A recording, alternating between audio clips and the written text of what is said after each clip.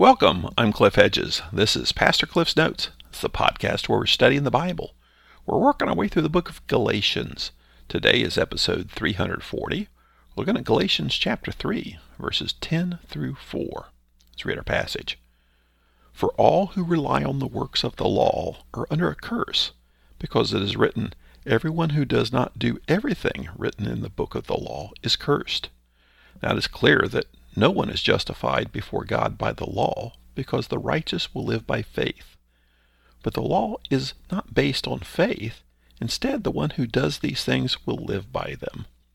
Christ redeemed us from the curse of the law by becoming a curse for us, because it is written, cursed is everyone who is hung on a tree. The purpose was that the blessing of Abraham would come to the Gentiles by Christ Jesus, so that we could receive the promised Spirit through faith. Well, Paul's continuing his argument of justification by faith. Chapters 1 and 2 of Galatians were a historical background, talking about Paul's experience with the gospel and what he had encountered. And then he began this theological argument, which is what chapters 3 and 4 are about, and it's about justification by faith. The issue in Galatia is people making the case or trying to make the case and force people to accept circumcision, that is, to become Jews in order to become Christians. And we call these the Judaizers. And Paul's refuting this issue.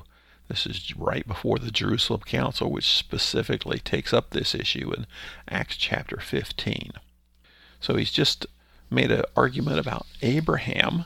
Abraham was justified by faith. Abraham believed God and was credited to him for righteousness. So it wasn't because of what Abraham did, it was because Abraham believed. So now he's just had this positive argument about justification by faith, speaking about Abraham.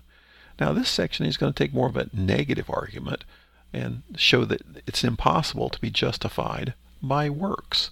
First, let's pause and talk about justification. We keep throwing around justification, but what do we mean?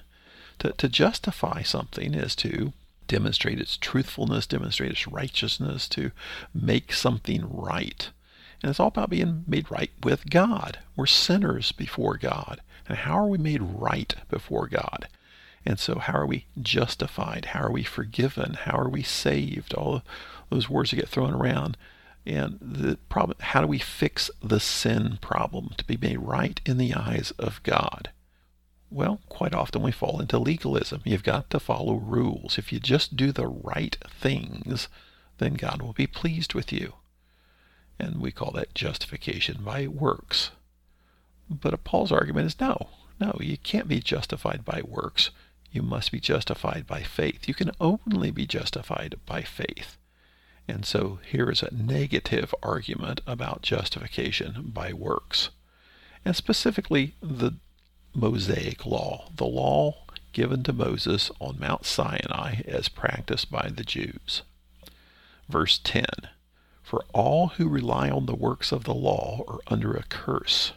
This is the first of 4 statements in this section. He has 4 statements and he amplifies them with 4 Old Testament passages, and to all show that you cannot be justified by works. Specifically, the works he's talking about are following the Jewish law.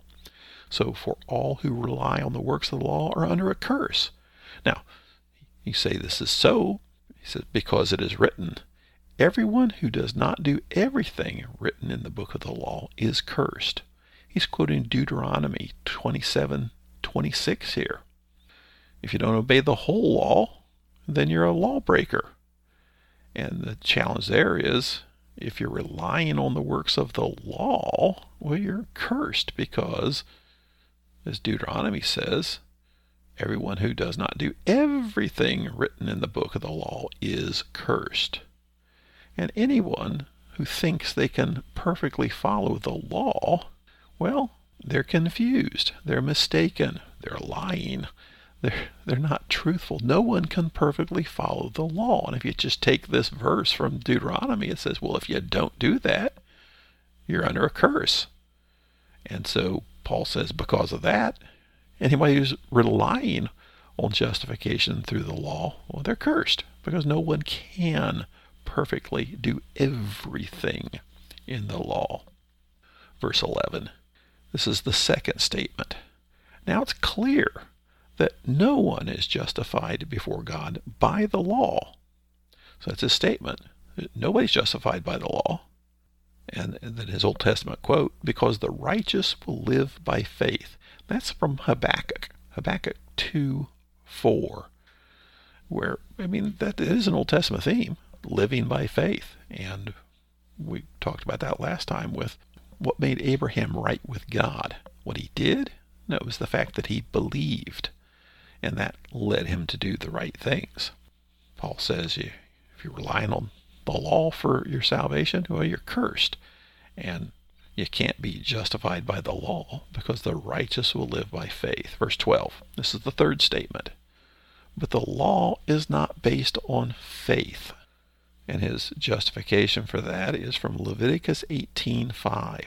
Instead, the one who does these things will live by them. That's kind of a confusing statement. There's a variety of interpretations exactly what he means. I think the best understanding is that if you're trying to follow the law, that's how you're going to live. I can maybe paraphrase this as live by the law, die by the law. And the problem is no one can perfectly follow the law. Therefore, no one really can live by the law. If you do these things, you'll live by them. But no one can really do that. So this first part, verses 10 through 12, has been the case of the curse of the law. But now in verses 13 and 14, he's going to talk about redemption through Christ, the solution for relying on the law, the preferred path instead of relying on the law. So this is fourth statement, verse 13. Christ redeemed us from the curse of the law by becoming a curse for us. Now this is sometimes a little uncomfortable with this. Christ became a curse? Well, just listen to what he's saying here. And his justification for this is from Deuteronomy 21:23. He says, because it is written, cursed is everyone who is hung on a tree. Now this is from Deuteronomy, where it's just saying a bunch of things that are right and wrong. One of them says that being hung on a tree is a curse. Now that's talking about basically, the humiliating display of somebody's dead body on a tree. But they've taken this as, the idea that Jesus died on a cross. They're saying that was like being hung on a tree. What really happened with the crucifixion? We really think about the reality of the crucifixion. What's really going on there is Jesus took the death penalty of sin. And that is the curse of the law, is death because of sin. And so Jesus actually submitted to the curse pronounced by the law, the death penalty. And that's why they're saying he became a curse. That is, he became the object of the curse. What is God's response to sin? It is wrath. God's wrath is his holy response to sin. And so when Jesus died on the cross and he said, my God, why have you forsaken me? When Jesus was facing the cross, he reacted so strongly in the Garden of Gethsemane and asked, if there's any other way, take this away. Well, why was he so upset about the cross? Because of the terrible, painful, disgusting, horrible death? Well, perhaps. However, we've seen Christians die similar deaths singing to God. What they just experienced, though, was the physical pain, the physical torture. Jesus suffered the spiritual aspects of this. And the separation from God, that was the cry, my God, why have you forsaken me? This was separation from God the Father. And that's where you say, well, how can that be, since Jesus is God the Son? Is there something wrong with the Trinity at this point? And that's where we can't really explain it, because we really can't understand it. But this is the terrible part of the cross, beyond the horrible flogging, the horrible scourging, the horrible death on the cross, the being stabbed with a spear. All that is incredibly horrible. What's even worse is experiencing the wrath of God, the separation from God. And that is the curse of the law. Not just the physical death, but the actual wrath of God. And so Jesus took all that on himself. That's what we say, where Paul says he became a curse for us, because the Old Testament says, cursed is the person who's hung on a tree. Jesus experienced separation from the Father, so we don't have to, because he did that for us. Verse 14, the purpose was that the blessing of Abraham would come to the Gentiles by Christ Jesus, so that we could receive the promised Spirit through faith. So here he's talking about the blessing of Abraham. This is the blessing that was promised back in Genesis, where the Lord said to Abraham, through you all peoples will be blessed. All the peoples, all the Gentiles, and they will be blessed through the seed of Abraham, Jesus Christ, who took the curse of the law on himself, and that by faith then we're justified and receive the Holy Spirit. Thanks for joining me. Join me again next time as we continue working through the book of Galatians.